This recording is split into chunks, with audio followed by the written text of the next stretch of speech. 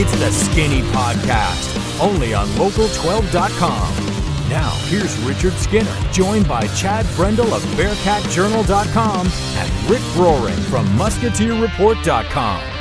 Welcome into the Skinny Podcast, the college basketball edition, brought to you by Joseph Infinity of Cincinnati. Hey. I'm Richard Skinner, Local12.com digital sports columnist and editor, with Chad Brendel from Bearcat Journal and Rick Roaring from Musketeer Report. We got a lot of ground to cover. Sunday always seems like the best of the podcast because so much stuff happens on Saturday. The weekends have been bananas. That's the thing. Every weekend this year, we're like, what a crazy weekend of college basketball, but it really is. And then it keeps topping itself weekend after weekend after weekend. We are going to talk about Xavier maybe playing its way into a 1 seed, but they certainly didn't look like a 1 seed against Georgetown, but they did find a way to win thanks to a 4-point play by Trayvon Blewett that got Xavier to the overtime, beating Georgetown 96-91. He was stupid good last night. He really was. Yeah. It didn't feel like 30-plus points. Because it didn't feel like he took a lot of shots. Threes. Yeah, he was efficient with the 31. We were talking about that in the newsroom last night when I stopped by here at Local 12 to do some show prep with Rick. Yes, and I appreciate you guys doing that.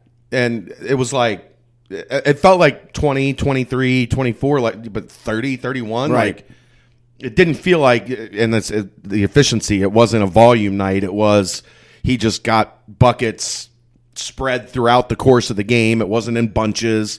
It was just consistently impacting the score. And that was open gym for 2.5 hours. Yeah, and he does. That's exactly what that was. He does pretty well in that scenario. And Chris drew up a few really good plays, specifically the out of bounds underneath right before halftime to get him that three. And he made a tough shot, but the play was really good. And then that play they ran to get the game-tying 4-point play was just stupid good. It's funny because I have seen them practice that one a lot, and Chris said they run into practice all the time, but the opportunity just hasn't presented itself in a game for them to need it. That was the perfect opportunity. And I mean, obviously he gets fouled. If he misses a shot, it would have been 3 free throws. But I mean, that's not an easy shot because he had to almost spin as he was catching it and release it. And then I, of course, get blocked out because somebody jumps up, and I see him laying on the floor, and I went, oh, wait a minute, I think he just got fouled. Holy cow. Yeah, no, and well, the thing about it was he got wide open for the clean look because of the set, and Quentin delivered a terrible closeout. Terrible. Well, I mean, here's the thing. The whole play, because Quentin's driving and Trayvon's looking like he's going to set a screen, his man sags into the lane and starts focusing on Quentin for help defense or potentially rebounding, and that split second let Trayvon go wide open, Tyreek setting the screen, and the guy goes underneath the screen and then just basically runs right into his lower body as it's coming down. So, dumb decision to foul him, obviously. No doubt. And if he makes the three and it's a one-possession game, you still have plenty of time to 25-6. But you tie it up, it's just a completely different feeling for Xavier. No question about it. Also, some good play out of the big guys. Karam Cantor early got him going a little bit offensively, and Tyreek Jones was really good at times. But Tyreek Jones was really good at times, and I think for Xavier fans that was good to see because he's been struggling. His motor hasn't been there. He wasn't playing as hard. He was playing hard again in that game and really battling in there. I didn't think Xavier's big men played as well. I mean, Tyreek had some really good minutes.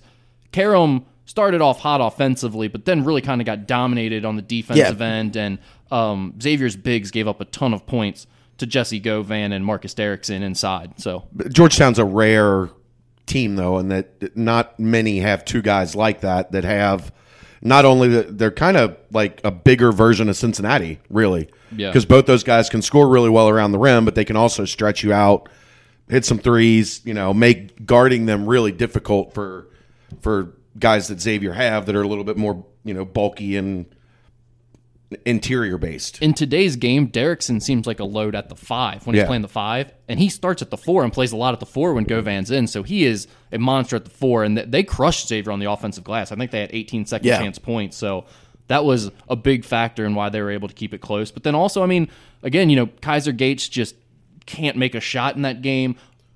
JP McCura is totally quiet. I mean, again, it's just different pieces not showing up.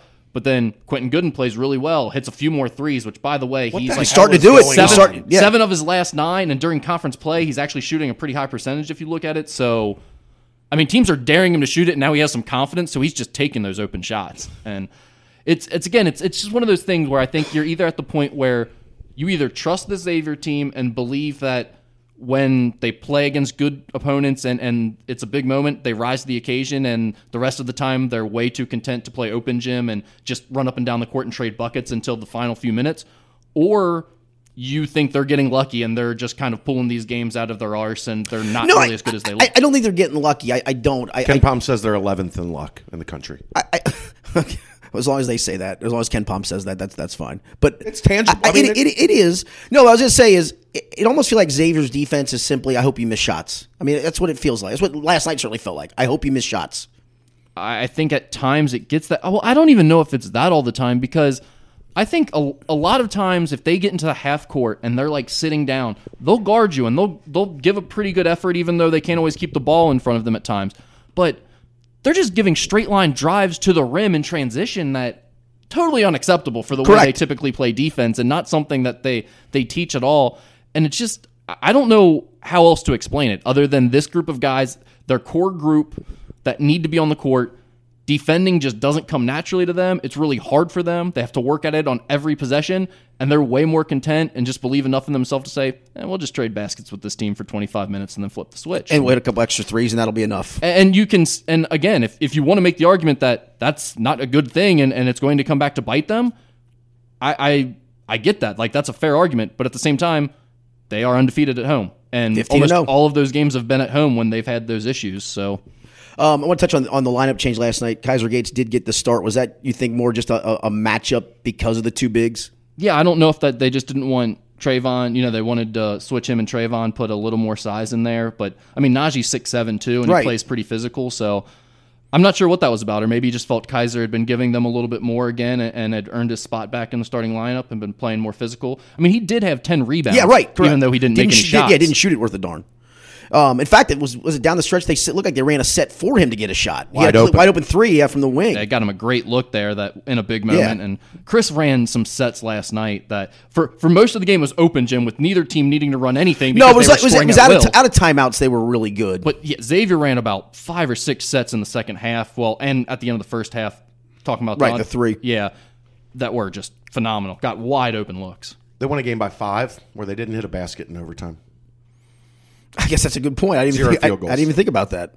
0 field goals. Now, helps that Georgetown had 1 field goal in the entire overtime, but they won a game by 5 that they didn't make a field goal in overtime. Yeah, I mean, well, and Georgetown was intentionally fouling Tyreek Jones and sending him to the free throw line. Tyreek Jones shot 16 free throws. So everyone's like, Xavier shot 41 free throws. What a travesty. It's like Georgetown was intentionally putting Tyreek Jones at the line. And to his credit, he was making them. I mean, it was 31 to 40% or whatever. 9 of 16. Yeah, 31 to 41 as a team, right? Yeah. So. And so, like, I mean, Georgetown, they play physically. They're just kind of big, tough dudes. They foul. Well, typically, the way they win is by not fouling you defensively and getting to the free throw line a ton on their own. They fouled a lot yesterday. Yeah, I mean, Xavier's a tough matchup for them to guard, and so they had to foul a lot. And then they were intentionally fouling Tyreek to put him at the free throw line. So, as I mentioned, Xavier's playing its way, at least in the conversation, for a 1 seed. And again, they may not have looked like that last night in playing Georgetown, but the way this season continues to fall, Xavier keeps working its way up because of his wins. We're going to touch on UC. They keep working their way up because they win, and you can look and go, I don't think UC's a 2 seed, or I don't think Xavier's a 1 seed, but you keep winning, everybody else keeps losing, you just keep moving up the ranks. Yeah, and then you start thinking about, okay, maybe that's right. Maybe Xavier isn't a typical what you would think of when you want a 1 seed. Who are you putting in front of them, though, right now? Correct. That's playing that much better. Correct. And same thing with UC. You can make the same argument for both teams, I think, right now. And you could even argue UC's playing better out of the two teams at this moment. So I think they both have the same argument. It's just like, who's playing better? Who are you going to put in front of them, regardless of what seed line you're talking about? I think right now there's legitimately 4 teams that are in front. Really? Yeah. All right, give me Virginia, Villanova, Purdue, Michigan State. But I think that line between UC and Michigan State is not... That gap is not wide. Now, I don't think UC, probably because of their metrics and because of the American, isn't going to jump up near a 1 seed. But Xavier and Michigan State, I don't think there's a whole lot of difference there. And we've talked about it. Is the committee going to give the Big Ten 2 number 1 seeds with 4 teams in the tournament? With the complete dumpster fire that conference is? Yeah, I don't think that makes sense. And I agree. I mean, when you say the margin is thin between Michigan State and the rest of that bunch, I don't I don't know that there is much of a margin at all. Right. I think they're right in the mix with whoever else you want to throw in kind of that next tier. I agree with your first three. Those kind of separated themselves. They absolutely deserve to be considered the number one seeds right now.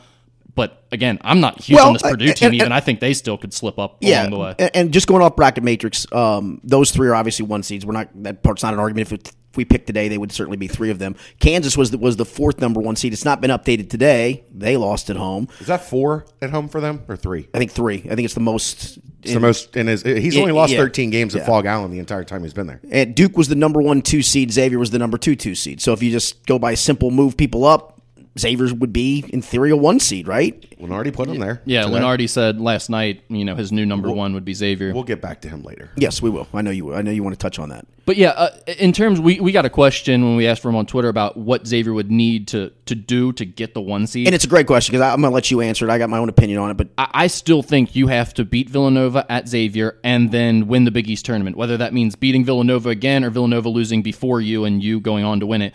I just don't see, because Villanova is going to be a 1 seed almost regardless. I'll ask you this. I think we would agree you do need to beat Villanova at home. That part is a given, right? Yeah, have to. You're not getting one without it.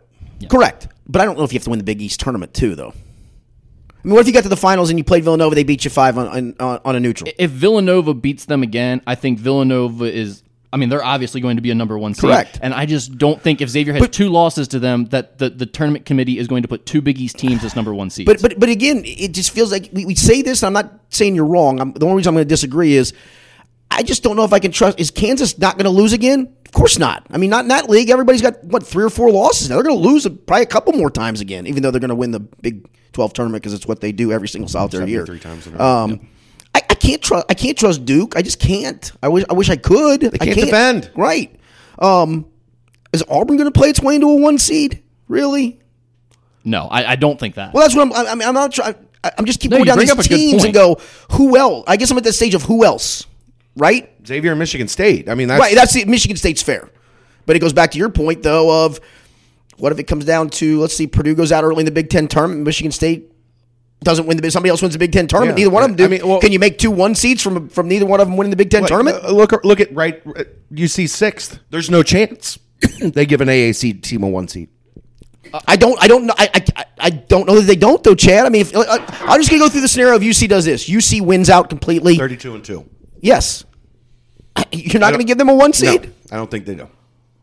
Oh, man, I'd be hard-pressed not to. They better be the top 2 seed then. They better be the top 2 seed then. And there better be really good cases for the 4 number 1 seeds to say why they wouldn't do that. I kind of agree with Chad. Like, it's almost impossible to see the committee giving UC a 1 seed just with the way they've handled the American in the past. And some of the other conferences when you're talking about, Wichita State in past years. But right now, we're not talking about UC going from 5 or 6 all the way up. We're talking they're in the 3 line, moving quickly to the 2 line. And it's not a quantum leap then to go to the 1 line from there. Again, if they we're assuming some things here, if they win out. And it probably requires that. I mean, that's probably their only chance of that, obviously. But with Xavier, I don't think they're going undefeated the rest of the way. In fact, this no question. Touch on that because it's 2 roads and 2 tough homes. Yeah, I mean, so if you Butler, Creighton on the road, Nova and Seton Hall at home. Yeah, and if you go 2-2, that's probably par, which is probably what they will go. Yeah, if you go 3-1, you're in great shape. You've really helped yourself, I think. If they go 4-0, I think that's when you start talking about them seriously as, okay, maybe they have a chance to be a number 1 seed. And obviously, that requires them beating Villanova at home, which I think they have a chance to do this year. I think the more plausible thing is they lose either or both Butler and Creighton. I mean, that's more plausible to me. I think they do beat Villanova at home. Or even Seton Hall getting them at home wouldn't surprise me either. But I think they do get Villanova at home. But other than that, Xavier has a lot of work to do, but if Xavier loses a few more games, and so does Kansas, but Kansas goes on and wins the Big 12 championship. Well, they will, because it's what they do. It's an annual rite of passage. Exactly. So do you really think they're going to put 2 Big East teams in the number 1 seed slots instead of making Kansas that? No, and that's probably right. But again, if they were to beat Nova, split maybe these road, maybe their only loss the rest of the way is splitting one of these 2 road games with Creighton and Butler, and then you win out the rest of the way. I don't think it would require you winning the Big East championship to get a 1 seed at that point. I really don't. I think you can't go out in the quarters, right? Yeah, you can't go out in the quarters. Maybe, but the committee of late has shown that conference championships don't really factor. affect much. Correct. That's true. But it does still. I mean, the championship itself doesn't, but the fact you're probably getting some more wins along the way. Yeah, but I'm just saying in terms correct. of it's not. We've seen the past couple of years. They're not. It seems like it's decided already. Like 3 or 4 years ago, if you saw a team make a run that they weren't expected to make, you could realistically see a team jump 3 or 4 seed lines. Yeah. I don't think we've seen much of that the last couple of years. Yeah, that's I think and it's I been don't a lot mind less. that. I don't either. Because I think the conference tournaments are weird. They're almost like preseason tournaments Yeah. where everyone's just kind of out of their element. Weird things happen. Certain teams don't need the wins, and I think it throws off the bracket when you jump a team that's supposed to be a 7 up to a 4. yeah, it's sort of like the NBA draft when they base too much on the NCAA tournament. It's Right. like, well, that's probably not as indicative of the entire regular season that we've already seen from. This guy that was team. one thing for 32 games. He was another thing for 6. 5 games, yeah. Yeah, and 6 now games. he's the best thing since sliced bread. That's why I always laugh at like everybody says, well, no team that's won the title has not had a guy drafted. Da da da da da. No crap, because the guy got hot that carried him to the title, and he got drafted because of that. Yeah, That makes sense. It's good logic. anything It else? doesn't happen often, so I'm going to enjoy that. Anything else from the Xavier game that you want to point out? Not really. I don't unless you guys have any more concerns about what's going on with Xavier, but No, This is who they are. Like we're 22 games in, 23 games in, whatever it is. When they play really good teams, they're going to step up to that challenge. When they play average teams, they step down to that challenge. And fortunately for them, they have Trayvon Blewett, and the other team doesn't, and they find a way to win. That's the book right now. like if their defense had sucked against Creighton or at Seton Hall recently, the last month against the good teams they played, been pretty good. Their defense looked a lot better, Right, and then right. all of a sudden it's Georgetown and a team that I honestly St. think John's. they match up pretty well with. I mean, St. John's, I don't think they match up well with. Georgetown, they don't have small, quick guards that should give Xavier problems. Like they've got some post players, but Xavier's plenty big enough to handle big post players. and Shamari Pons gave Duke. Not that says much because Duke doesn't defend, but still, I mean, the guy's just a good player. He's a tough matchup, especially for Xavier. So that game was a little bit different to me with Georgetown. It's just like they I'm just just saying, didn't but show their up defense defensively. wasn't good against St. John's, Right. and then it wasn't good against Georgetown. After 2 weeks of a trend where we were talking about, hey, if this is the type of defense they can play, they're definitely in the mix. Yes. They're in conversation for a Final Four. If they're if they're a top 25 defense like they look like against Creighton and Seton Hall, they've got every chance to make a Final Four. If they're the 70th defense like they look like against St. John's and Georgetown, you have doubts. They're a second weekend team instead of a third weekend team. Speaking of defense, I think the UConn fans are still standing waiting for a basket to be made. That was the best. That was so funny. UC goes to you see UConn it? and wins. What was it? 10-minute mark? Just Right underneath, around- right around the yes, 10-minute mark. 13 And they're nothing. like, I don't think UC fans don't do that, right? No, the student section does. But Well, the that's whole that fan student. base doesn't. Obviously, Yeah. I know Xavier fans do the same thing, which is they stand and clap until the first basket's made. And yesterday they were standing and clapping and standing and clapping and standing and clapping and A bunch of standing. them sat down after the second media timeout. They were like, maybe that should be the thing is if you get to the second media timeout without a bucket, you are allowed to sit down at that point. But UConn was what you expect them to be. They don't look like they care.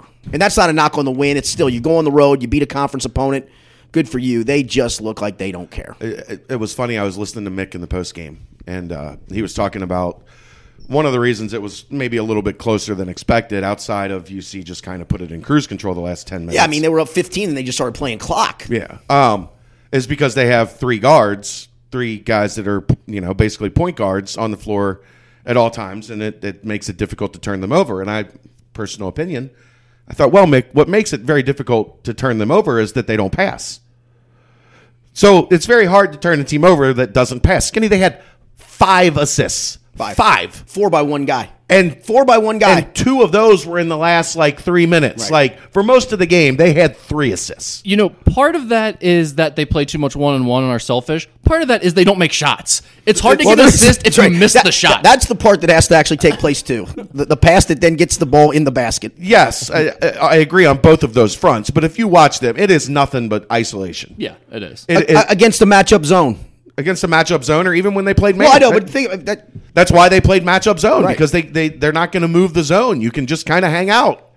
It's unbelievable how bad that program is right now. It's unbelievable. It is. It really is. They've won 4 national titles since 1999. Well, right now they're going to finish sub 500 and be on probation probably at some point and collapse and die. and Danny Hurley will be their next coach. Yeah, he might be. I do want to talk about They're so bad. I do want to talk about Kyle Washington last couple games. It just feels like for whatever reason there's a different intensity level with him. Is that a Washington? Washington. Okay. Wash. Okay. You say tomato, I say tomato. Where's the R? Can you find me the R in his name? It's a silent R. It's a silent spelling R. It's silent You're spelling right. It R. is a silent R. Spelling R. Oh, okay. All right, Kyle Washington. How about that? He's been phenomenal. He's not from the state of Washington either. It's interesting with him. There were a lot of people like at games or whatever that I would talk to pregame as I'm making my rounds. Why is Mick so hard on him? Why is he constantly messing with the kid? Why is he constantly Because he's got a skill set. It's because he wanted Kyle to be the Kyle we've seen the past couple weeks. There's a skill set there. Well, and a lot of it is he's just been 10 times better on defense than he has been in his time at UC. Guys aren't getting deep post position and turning around and laying it in on him anymore. Teams aren't going at him and just absolutely abusing him to the point that you have to take him off the floor. The more he's on the floor, the more he's going to put the ball in the basket. And he's playing with a lot of confidence.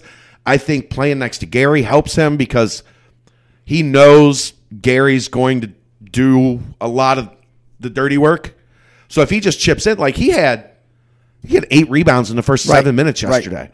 And is just playing with a consistent intensity that he hasn't played with previous to this little stretch right now. And if that senior year Kyle is setting in. Yeah, down the stretch, you only got X number of games left. That gives you 3. Yes. That gives you Jake, Gary, and Kyle. This team's going to be really hard to deal with. Go back to Houston. If Gary Clark and Kyle Washington go 5 of 7 from 3, right, you're done. You're not beating Cincinnati. Yeah, and he's just playing well.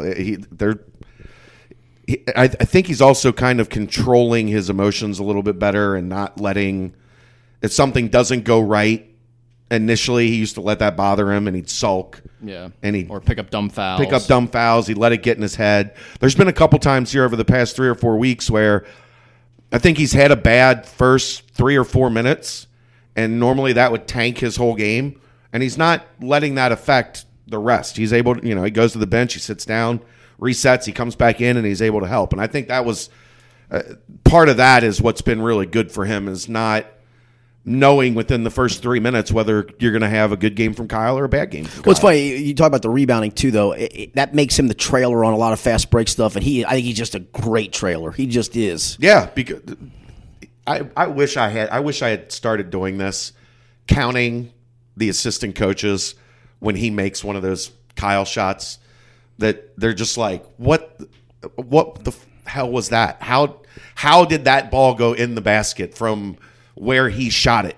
Which is what UC fans have been doing since he got here. That there's at least twice a game I just laugh because it's so awkward and he's such a unique player offensively. There's never been anyone like him that I've ever seen offensively. He reminds me not because they have the similar moves or whatever, but Travis Taylor for Xavier because he was like smaller. He had all these weird angles he'd work and he'd like shoot from the side of his body and stuff when he was in the post, and it was like weird stuff. I see a lot of that with Kyle where he just shoots from angles and from like spots that other people don't shoot that way. And it's so that left hook, it's so fast and it's just like a throw. It's like a little slingshot. Yeah, because it's not a big sweeping hook and it's not a pure jump hook. It's just it's kind of a weird throw. This just hit me. You know what he kind of reminds me of? An old man playing at the Y. Bronson Arroyo pitching.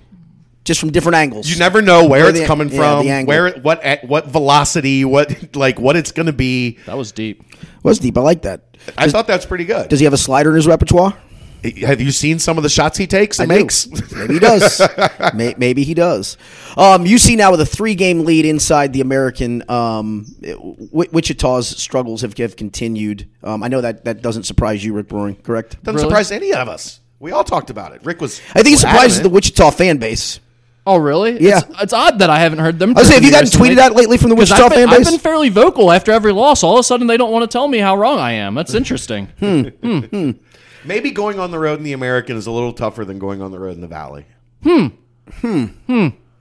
knew, huh? Us. Who knew? Us. We're very wise in this room. Yeah. I do want to touch on one other thing in the league. SMU did not have Shake Milton lost. They're now playing their way out for the most part. They're not without Jure Foster. Yeah. They're not going to be able to get in. And the shake thing is weird because it's an undisclosed hand injury, and they didn't really say how long it would be. What he's dealing with and how long they're not going to have him. It was more like, did he test positive for a hand injury? He did test positive for a hand injury. And it was more like Shake Milton has a hand injury. He's out tonight, and we'll see when he comes back.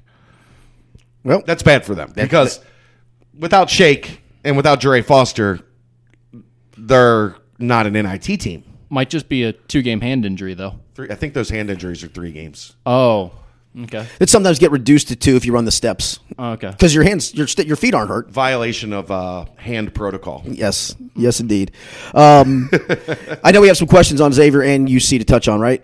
We've got a lot of people now that really feel like they're a big part of this podcast. Well, I like it. I'm good with that. I'm not saying I'm I like bad the guy with with the A. Just do it just give him an A. Hey. We had one guy send us 14 things.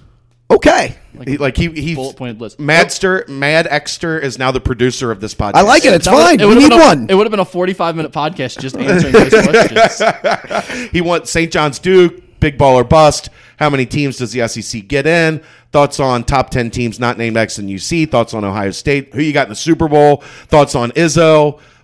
Hey! All right. SEC might get 8 in, by the way. Yeah, they're kind of trending that way. The national landscape is kind of trending that way for them. Well, yeah, and the teams that they need, the collusion in the SEC is very good. They're good at that. Yes. Yeah, the teams, it just means more there. No one's better than the Big East. St. John saved their win for Duke. Yes, right. Non-conference in the middle of the conference slate. A team that could potentially not win a game still in the league, right? I think the bottom 3 of the Big East are winless against the top 7 right now. Just the highest level of collusion. Collusion is strong. According to some UC fans, X is lucky. X is very lucky to be 21-3. Curious to hear your thoughts on this luck. Well, you mentioned it. But here's the thing. Yes, they've had some fortunate bounces. Yes, they've had some things that have gone their way. But you still, Trayvon Blewett has to make that shot to get a 4-point play. Correct. They still are taking advantage when the door opens. The door is opening for them a little wider than it normally does, but then they're kicking it down when they've got the opportunity. So, if you're a UC fan, it can certainly be frustrating, and I was frustrated last night, but you have to give them credit for taking advantage. Well, the other thing, too, and this is kind of from my Harvey Updike, who poisoned the Auburn trees and said, just got to do it, Paul. Roll damn Tide. I'd hate to do this for UC fans, but just got to do it. Xavier. They kicked your ass. They did. That wasn't lucky. That wasn't lucky. So yeah, I would say in the spirit of the Super Bowl, you know who else is pretpretty lucky? Tom Brady. Tom Brady and the Patriots. Yeah, there tends to be a reason when you do it over over and over. No, and over it's again. funny you say that because growing up, you start to see these teams, and it feels like, Alabama. Was Alabama in the national championship game lucky, or are they good enough when the luck presents itself to finish that off? Right. That's the thing is, and I'm not ready to put Xavier in this realm, but why are the Patriots great? Because when they need to make a play, when you open the door, they run through it. Yes. And when they open the door, they tend to close it real quick. When they make a mistake, next thing you know, it's 3 and out, and they got the ball back. Yes. When you make a mistake, it's Gronkowski for 47 yards down the middle for a touchdown. That's what good teams do. That's what good programs do. And seeing, balls bouncing around and all of a sudden it goes to a Xavier guy that bangs in a 3 or what, that gets frustrating for a UC fan. But it keeps happening over and over. Why? Because they bang the shot. Correct. That's the more frustrating part than the ball bouncing around and them getting a fortunate 50-50 ball going their way. Yeah. They turn around and they bang in the shot and they make you pay for your point guard bending over at the knees and reaching at a ball instead of getting on the floor for it and securing it. It's funny. You watch this guy even, or any UC fan, I would assume, watch a Xavier game, and you would swear Xavier's the first team to secure an offensive rebound or a loose ball in the history of sports. It's like, oh my God, every time they just get so lucky. No. It's the specific one that we saw last night where it's in the other guy's hands. It is. And then all of a sudden it bounces like boing, boing, boing, and then 3, bang, and... what should be it's a 5-point swing. Like you said, that rebound happens to a lot of teams. They just don't make the 3-pointer, Yeah. so you don't notice it and Exactly. you don't remember it. Yeah. No, that's what it is. I mean, that's in Northern Kentucky high school football. Highlands for years and years and years and years and years. Or you talk about it with the great teams in Cincinnati. Just great teams you in general. make a mistake, they make you pay for that mistake. That's correct. That's that what luck? it is. Is that luck? I don't know. There's a portion of it is luck, but the other portion is making it happen when the luck presents itself. Exactly. And you have to give Xavier a lot of credit for doing that. What teams in the tournament would be bad matchups for UC and X? I'm going to go Villanova would be a bad matchup for UC. It's a bad matchup for probably the 67 other teams that will be in the tournament for the most part. No, but let's start with UC. What if there's a couple that you could look at and go, bleh? I mean, any team that's got guards that can make contested shots are going to be a bad matchup because UC is going to defend you. If you can put the ball in the basket, you can make them pay for it. I mean, off the top of my head, I think Virginia would be really difficult for UC just because a team that's going to bog down and play for low possessions, UC is going to do the exact same thing back. Yeah. And I don't know that UC is really good. I don't know that they're necessarily better at that game than Virginia is. Virginia is the best in the country at it. Right. So if they play in a 50s game with Virginia, I would feel really nervous about that. I would feel nervous about it, but the point being in a 50s game is Jacob Evans going to make the last shot or is Kyle Guy going to make the last shot? Yeah, I mean, if you see in Virginia play, there's a pretty good estimation that game you'll be chewing your nails for 40 minutes. 40 minutes. Yeah. Right. I'm trying to think of teams in the middle of the pack. Alabama. No, because they just don't Colin Sexton's really good, but I don't think they have the Marquette. I think would be Oklahoma, a bit of a nightmare for UC. That's a good one. Oklahoma. Yeah, just because you never know with Trae Young, he consistently can put up 30. I don't think I would feel overly I think I would like UC's chances against Oklahoma. Let me ask you this one, because this is one I think could be a potential disaster for Xavier, but at the same time, it's a team that they could make a giant comeback on. My guess is if they played West Virginia, is the team I'm thinking of. I was thinking Xavier would get down by 13 to 18 in the first half. It'd be about 8 to 10 at halftime, and then they'd go on a 26-5 run in the second half and end up winning. That's my guess, because they'd quit turning the ball over, and West Virginia would go 8 minutes without scoring, because that's what they do. What do you think? How would UC's point guards handle the press? Would they be all right? I think the weird thing is this year is the point guards haven't been the turnover problem. It's been Evans and Cumberland more than anybody. Yeah, but you feel confident against pressure like that, because I don't know that they had seen a press come at them like that. Yeah, I think it would be kind of similar. I think once they adjusted to it, I think they would be fine because they'd lock West Virginia down. They'd lock West Virginia down for one, and for two, you've got Evans and Cumberland on the wings. That if you can get them free, if you free them up in the press, they will attack and go to the rim and beat you. And like Skinny mentioned, as a trailer, Kyle Washington's deadly. Yes. So if you have him trailing in a pressure situation, he's going to get a lot of open looks. And Gary Clark, that would be an interesting matchup with him and Kanate at the rim. Yeah, I think as long as they would be willing to keep attacking it, Yeah. they'd be good. As long as they don't pull it out and try to start getting into the slow it down stuff, Yeah, they'd be good I against think them. the thing with West Virginia, like we talked about last week, the book is out. Yeah, I don't know why it takes every year for the same book to get out until somebody beats them, but the book is out on them right now.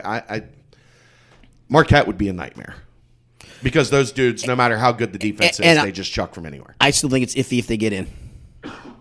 I agree, but everybody's bad. Correct. Well, not bad. Everybody's on the mediocre train is what they are. Everybody from the 10 seed to the first and second 4 outs. Yeah, everybody is in that same bunch. Yeah. Pick names out of a hat and figure out who's going to make it. Now, Marquette, as we talked about before the show, we had a great show meeting today. We did. Great show meeting. That was really good. 3 hours of prep. As we talked about before the show, Marquette's got some opportunities that really one or two more resume building wins, and they're probably in because they're in a league that's got 7 teams that are probably going to make it. So, they don't have any bad losses along the way left either. It's all it's everyone that's in the top 60 basically of RPI and Ken Palm. So, all right, what else we got off the mailbag? Was yours West Virginia? West Virginia would be one that would at least worry me a little bit because of how Xavier has a tendency to turn the ball over, and West Virginia would thrive off that, obviously. But I think eventually Xavier would correct it against the Xavier team because you're waiting for them to get hot for 3 possessions in a row. They bang in 3 threes against that. And suddenly 7 to 9 point lead for Xavier would be a mountain to climb. And Xavier almost always goes on a run or two during a game offensively, so I don't think that's a big concern. For Villanova, they're both going to be protected seeds, so they shouldn't be in the same region. Any team, Trae Young would be a nightmare because they can't stop a guard that can score. Yeah, he might put 50 on X without question. I think. And any team with the small, quick scoring guards, really, I'm having a hard time thinking off the top of my head who that would be, but. There's not many. That's the thing. And if they are, they're probably on teams that don't have other parts. Most of them. They're Marquette and they're St. John's and Arizona State. Yeah, Duke would be a problem for Xavier. Yeah, but Trayvon Duval can't shoot. Like he can't make you pay like those other guys have. But Xavier would let him get to the rim and get off for a big night, and then Grayson Allen would probably have a big night because Xavier doesn't stop guards, and then inside. You got Bagley, who's a nightmare for everyone. So that's right. Xavier scored 105 on them, though. Yeah. Odds that a certain game on February 17th will be number 1 facing number 2. Very low. Yeah, Villanova's number 1 or number 2 right now.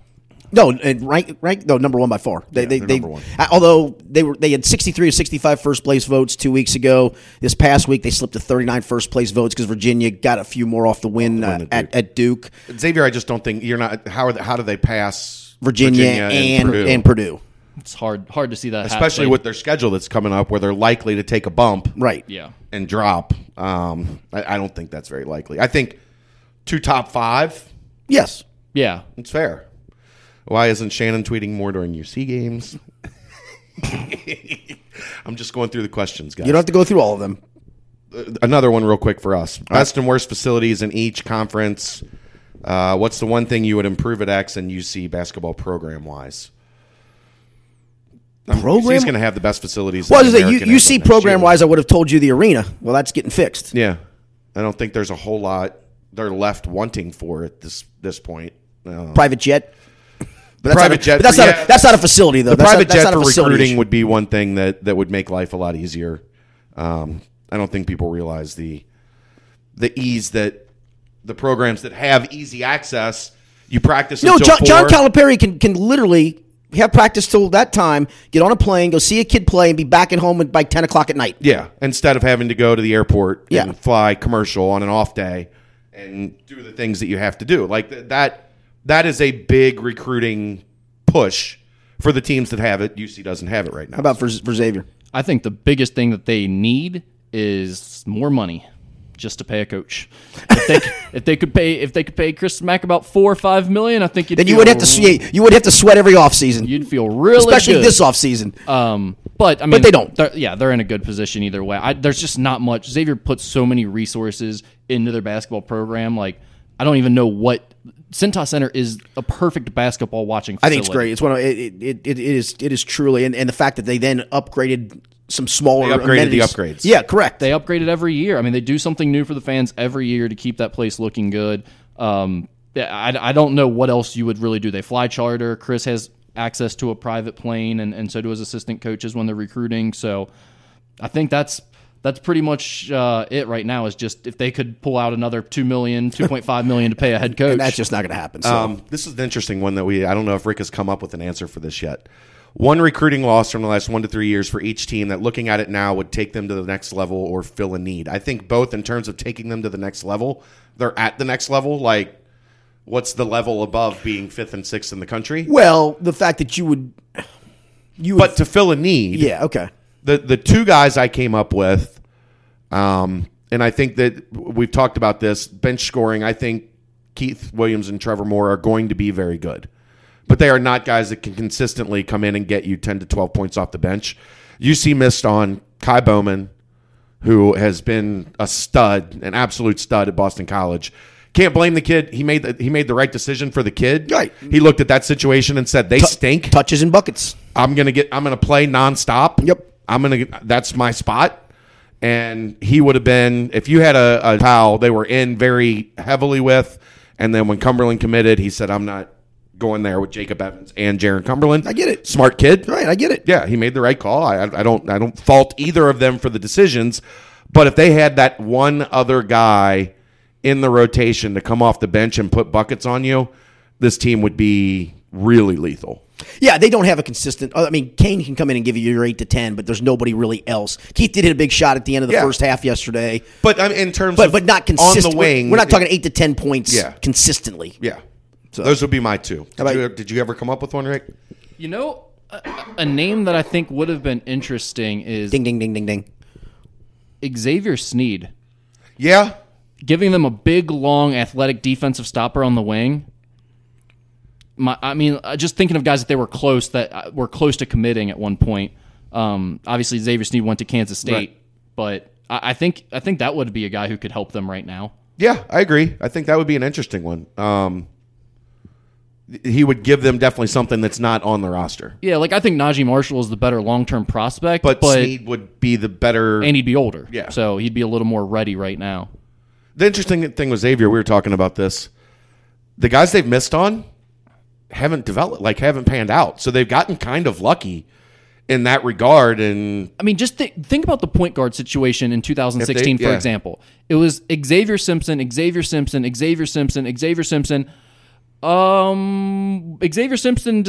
he was going to commit to us and now has decided he's not going to announce that. So something's going on. So then Quentin Gooden, Xavier Simpson, all that plays out. Then they get the commitment from Quentin Gooden after he visits, and Kobe Simmons becomes an option. And Chris Mack says, look, we told Quentin Gooden and his family that he was our point guard coming in this class. We told him we weren't going to recruit another point guard with him. We're going to stick to that. We're not going after Kobe Simmons, a 5-star. Kobe Simmons plays one unspectacular year, decides to go pro early, is fizzling out. And Xavier Simpson not very good. Has not worked out for Michigan.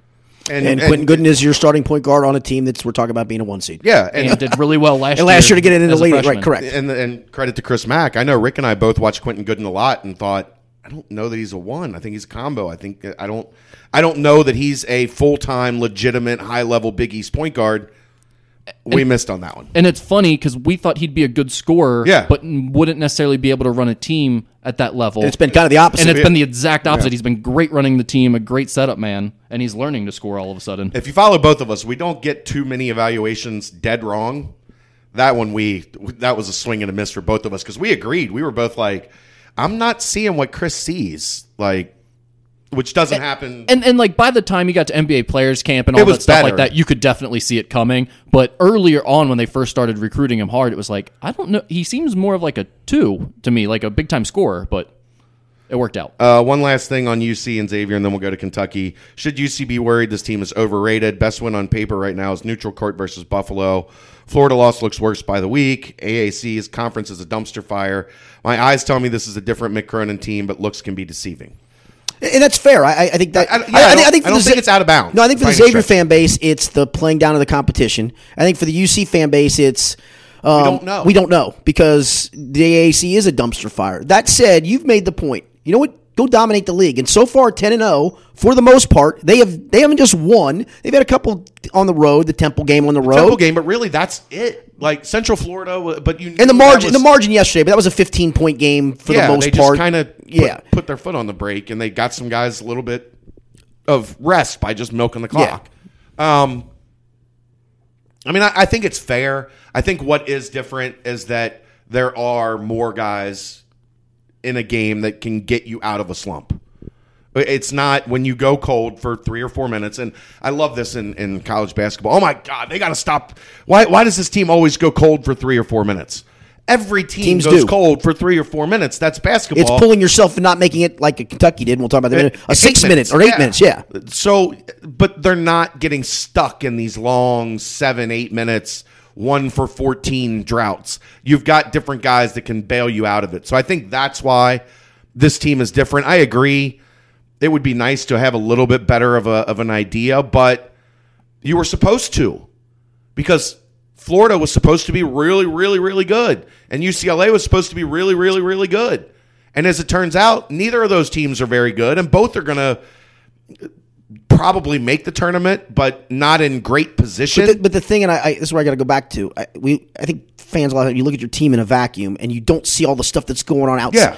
I mean, dude, this is just about every team in the country. Right. I mean, the Florida game doesn't look as good now, but some of Florida's lost in the league. Now, look, they shouldn't lose to Loyola. I'm going to give you the Loyola game. You shouldn't lose that. But Mississippi State now looks almost as right about the same metrics as Florida, and you beat them at home. Right.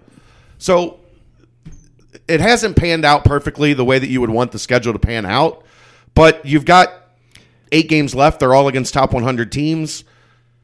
You've got a couple three of tough really games, three really tough road games. Well, SMU may be not as tough depending on who plays, but right, still, but three fairly still tough. Moody is going to be a tough place Correct. to win regardless. You've got 3 tough road games coming up. We'll have a lot better idea in 2 weeks. Somebody called this trip coming up the Texas two-step. I like that. That is good. At SMU, at Houston next week.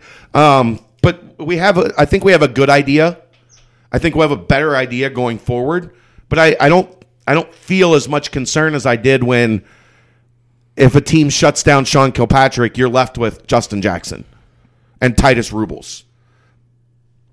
I feel a lot better knowing if they shut down Jacob Evans that Gary Clark, Kyle Washington, and Jaron Cumberland are on the team. I agree. I think this UC team is different from teams in years past, and I think my tone has reflected that all year. Like last year, I didn't believe in that UC team. This year, I do. They have more scoring options. Well, and I think some of it too is, other than Cambridge, the personnel is basically the same as last year, right? And I think that's what you see, and you think, I see the same personnel, but it's not the same personnel at the same time. I mean, that's the part of it. I think that's what you see. That's what you assume, and it's just not. Yeah, and the ball was in Troy Copaine's hands a ton last year, and I think he would probably tell you he didn't have the senior year that he wanted to have. And I would say for this, the same personnel was really good last year, ran into a really good team in the tournament, and got beat. Score with them. And now that same group is back in a college basketball landscape where you just don't have that. Yeah. You just don't. My thing about UC is I don't question, are they good? I think they are good.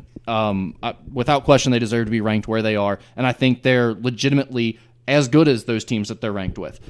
My bigger concern with the American is, does it hurt them not being challenged since those early non-conference games where you've played a legit top 25 team? That's fair. That's my bigger concern is, you've got the league isn't a dumpster fire now. You've got some mediocre. And then suddenly round 2 of the NCAA tournament, you look up and you go, that's a pretty good team over there. Yeah, but like your best team, your next best teams kind of, I mean, there's Wichita State, which they still have to play. But aside from Wichita State, the rest of those teams are like hoping to get into the tournament. On bubble type teams, they're mediocre. So how much of the top tier talent has UC seen, and does that affect you just not being acclimated to it? Because I think I've seen a big difference for Xavier going from the A10, where for 2 months you just saw teams that you were better than nonstop, to all of a sudden getting that shock in the NCAA tournament, to now going from the Big East where it's every single game you can lose, and then all of a sudden you're in the NCAA tournament. It's like, we faced that. Yeah, I mean, like it's not nearly as big of a deal, especially in that first round game where you're going to be favored.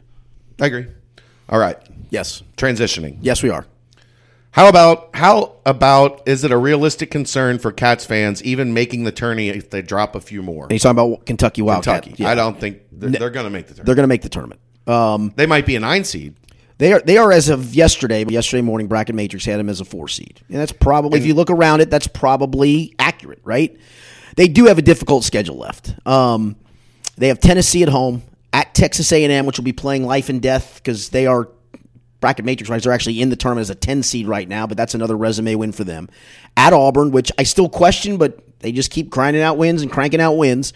Alabama, which is playing really, really well. They just went to Florida. Whether you think anything of Florida, they just rolled them in Florida. Play at Arkansas, which is a tournament team. Missouri back in Rupp. Again, you're back in Rupp, and that's a good thing. Ole Miss, which maybe is the big layup of the ones left, and at Florida. I mean, you could conceivably win 2 or 3 of those games. And honestly, if you did that, I still think you're a 7 seed. I don't think it's even a matter of do you not make the tournament. I could see them, if they really struggle, falling back to a 9 or 10. You're assuming those 9s and 10s start doing stuff too, though, man. And I'm Texas A&M right now is at 10. I just don't think it's likely that this UK team only wins like 1 or 2 more games. Oh, I don't either. I'm going if this guy's asking kind of a worst case scenario. And I think that's the worst case scenario. What if they only win 1 or 2 more games? If they only win like 1 more game, I think they're on the bubble. I mean, they're 11-10, somewhere in there, and maybe even getting played off. I just don't. Not at all. Just because I'm going to do What are the wins that save them? and that's fair. No, I've been critical of it all year. I mean, trust me, I'm the one you and I have been as critical of this team as anything, and I'm not going to stop being critical of them now. The schedule is tough, and it gives them the opportunity to pick up a couple of those wins. But right now, what are the wins that save them if they only say win 2 to 3 more games the rest of the year? Well, right now, Virginia Tech is in the tournament as an 11 seed. So if it came down to that, you beat Virginia Tech head to head. I mean, if we're talking all the way out. We're not talking down to the 9 line, the 10 line. We're talking about all the way out. Chance they miss. I don't either. But Marquette's right now on the 11 line. But that's only because I don't think they only win one more game. Yeah, I think they at least win 3 or 4. Worst case scenario. Yeah, I could see them. I legitimately see them losing every one of the road games that they have left.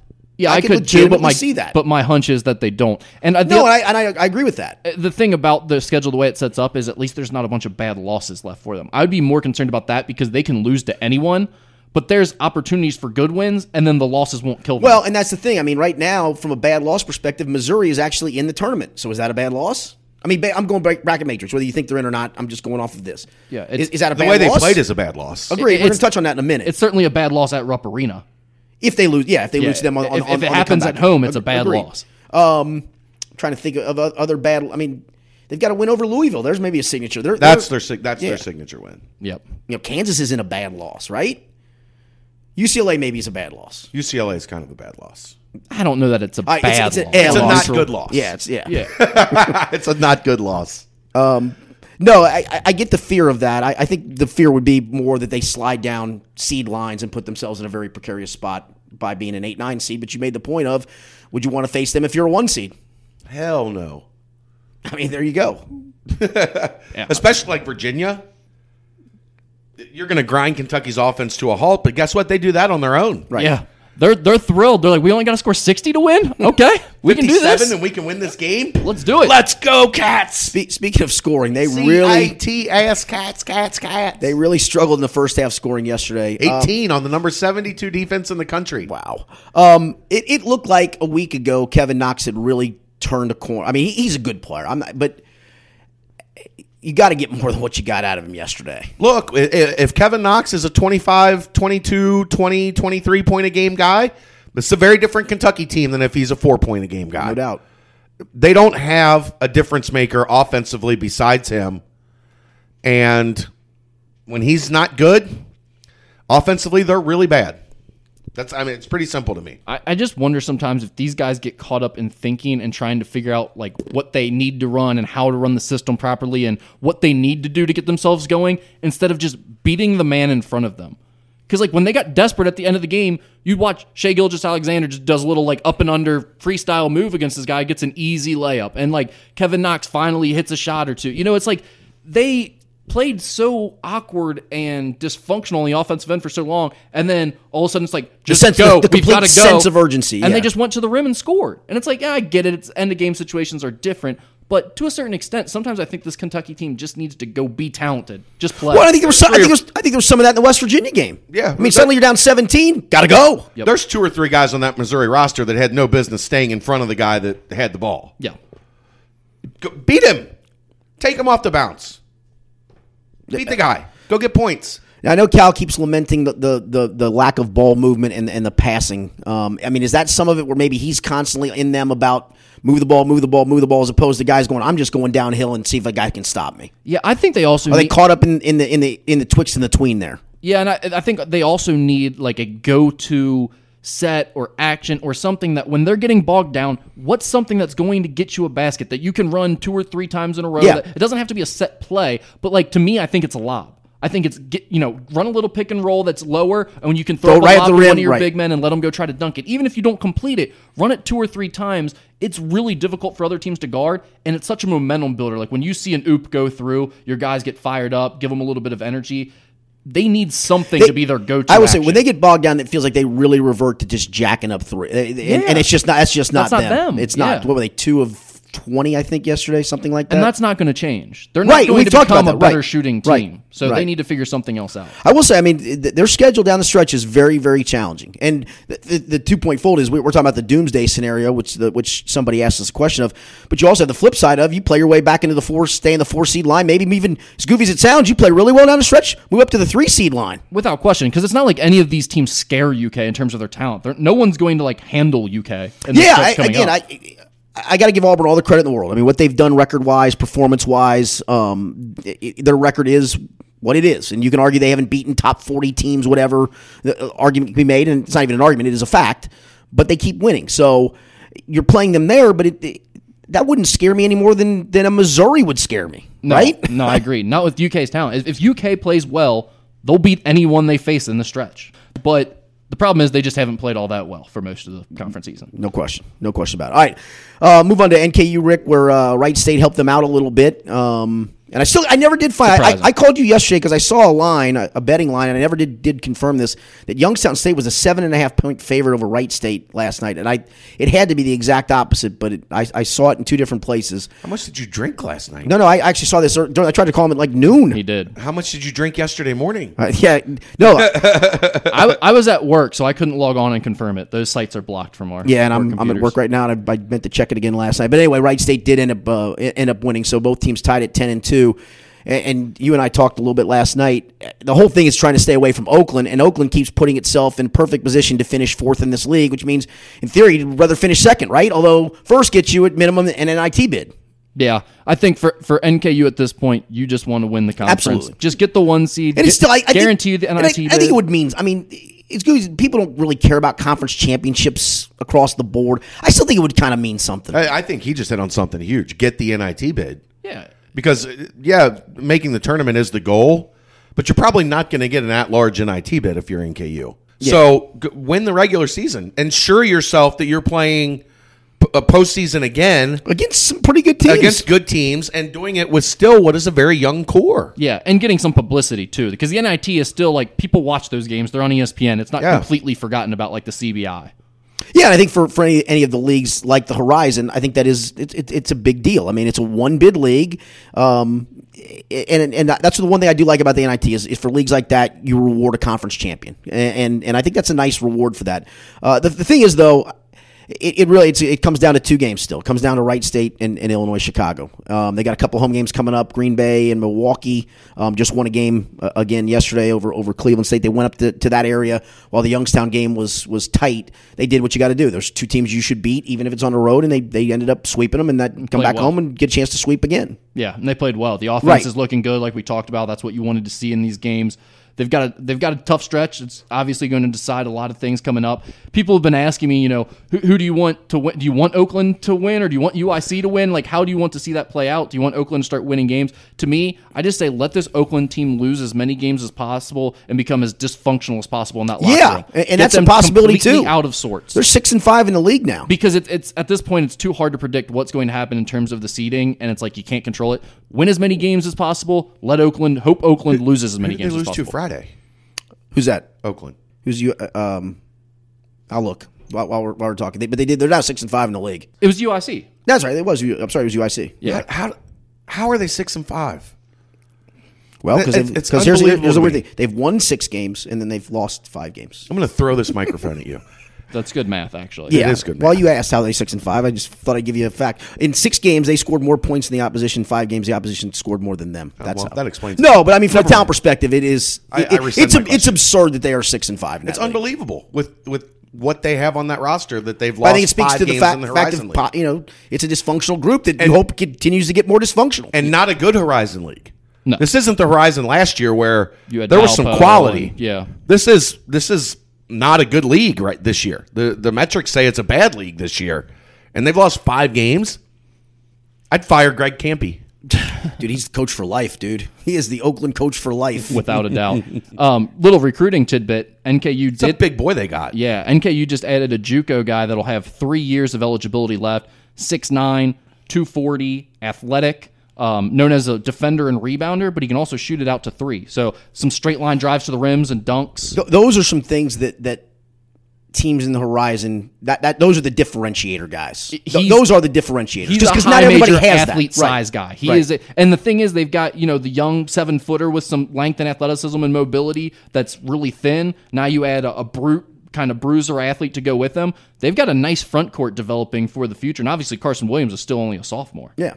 But yeah, most of these teams in the league, I mean, if you've got a 6'9", 6'10" guy, he's probably an 18-minute a game, 4-foul a game, grab you a couple rebounds, block you a couple shots. You just don't. Those are the differentiators. That were really good guards, obviously, without question. And so NKU certainly got that feather. All right, final take time for you, Chad Brendel. You got one today? Yeah, I do. I know. Rick Boring does.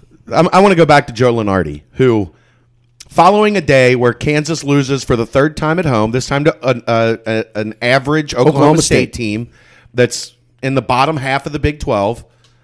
Bottom third. Bottom third. They are in the bottom third of the Big 12.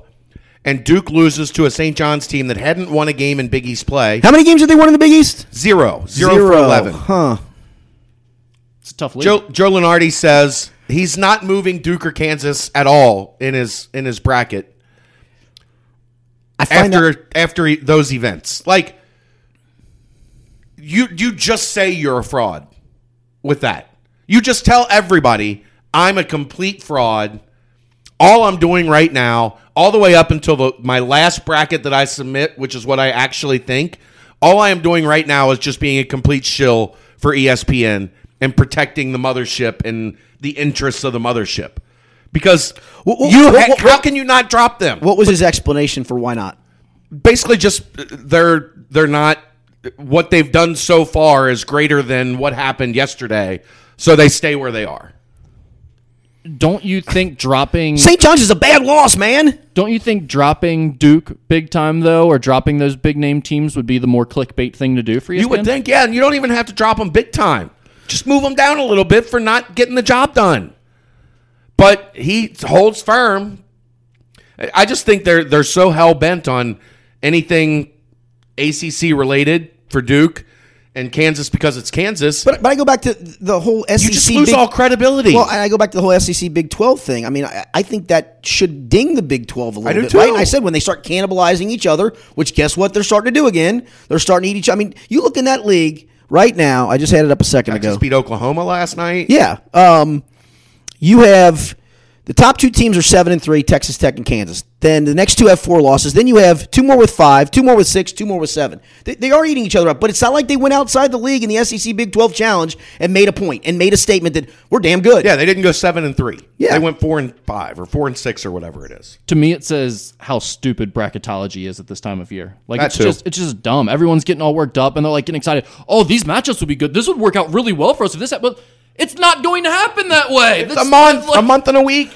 This is literally them just throwing teams together in random. Like, I get the S. What happens if time stands still, Rick? The S curve makes a little sense to look at this point, but in terms of like the matchups they're pinning against each other, that's silly to look at this point. It's dumb. I just think it shows like the guy's bad at his job. If you look at the bracket matrix, I made this argument every year. He's like in the 20s and 30s every year in terms of accuracy of his bracket. And he gets to change it all the way up until like the moment before Selection Sunday. It's like anyone can get within the last 2 or 3 teams, basically. I got 67 of 68. Well, so did I. No crap. I did it on paper. We all knew 65 of them. Yeah, there were only 2 or 3 question marks. Other than that, it was a couple S-curve lines. Like that stuff just drives me nuts. I can't stand the premise. Like, I don't have anything against Joe Lunardi personally. Or what? I hate the premise of that. Like, but it's so stupid. Think anybody's ever bought tickets to, like, let's just say Xavier fans saw them in Pittsburgh and bracketology? Think anybody already called up and said, I'm going to order my tickets to Pittsburgh? I guarantee Kentucky fans have tickets to wherever's closest. Yeah, that's probably Nashville. Yeah. Nashville. Oh, I mean, they just go to Nashville regardless. Yeah, exactly. They don't care if UK's there or not. Yeah, right. They'll just watch it on TV anyway. We'll take over the bars and listen Honey, to country music. we're already going to be in Nashville that weekend. You want to get some tickets? They might have to move from Gatlinburg to Nashville. Go for that see weekend. the Cats. They love them. Go Cats. They love them. All right, I like your final take. It was a good one. How about you, Rick Boring? So there was an incident at Florida. An incident. I don't think it was an incident, but it was something. It was an incident. Okay. There was an incident at Florida where I don't know if all of our listeners are hip to the rap game at this point, but Cardi B, a young lady who has taken the rap game by storm, has a hit song out right now. Well, actually, it's getting a little older at this point, but it's called Bodak Yellow. And Florida played that. There's a dance to it, right? Florida played that song. I mean, kind of, yeah. I don't know that it's like a line dance that you do in a group like Florida's student section tried to do with this playing over their loudspeaker. There need to be sanctions. Let's start there. I would start with considering the death penalty. I'll be honest. The NCAA needs to send a clear message and I'm not even talking about the cultural appropriation that someone is certainly mad about somewhere on Twitter. I'm not talking about that. I'm talking about how ridiculous these asshats looked while trying to do this. It's benign student fun, man.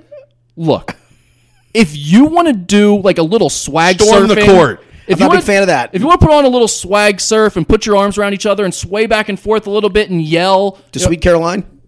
No, swag surf, I was thinking. But if you I can understand the harmless fun. What's your take on a dab? Like a dab? Are you in for a dab? I'm fine with whatever. I saw you dab earlier. Whatever's easy and makes sense.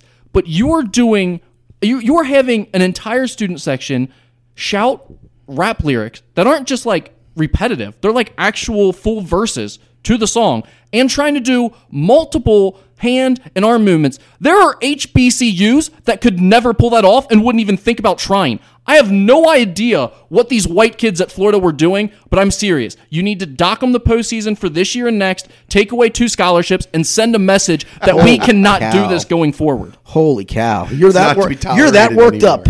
This is way worse than court storming. Way worse. No, there's nothing worse than court storming. Nothing. It was a very small baller move for Florida. The smallest of small baller moves. All right, you feel better now?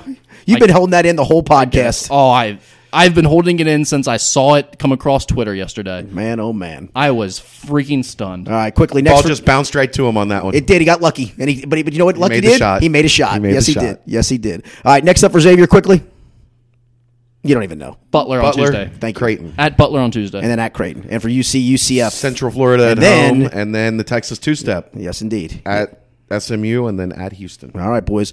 Appreciate the time. We will be back midweek for yet another midweek podcast. We got Tuesday games. Do it Wednesday. Let's do Wednesday. Maybe a day early this week. You go with that, Rick Boring? Sounds sweeter than apple butter. That sounds great. That's that. You know, I may hit you for that line. All right, good deal. All right, thanks for being with us on this edition of the Skinny Podcast, the College Basketball Edition, brought to you by Joseph Infinity of Cincinnati. Hey! Back by popular demand.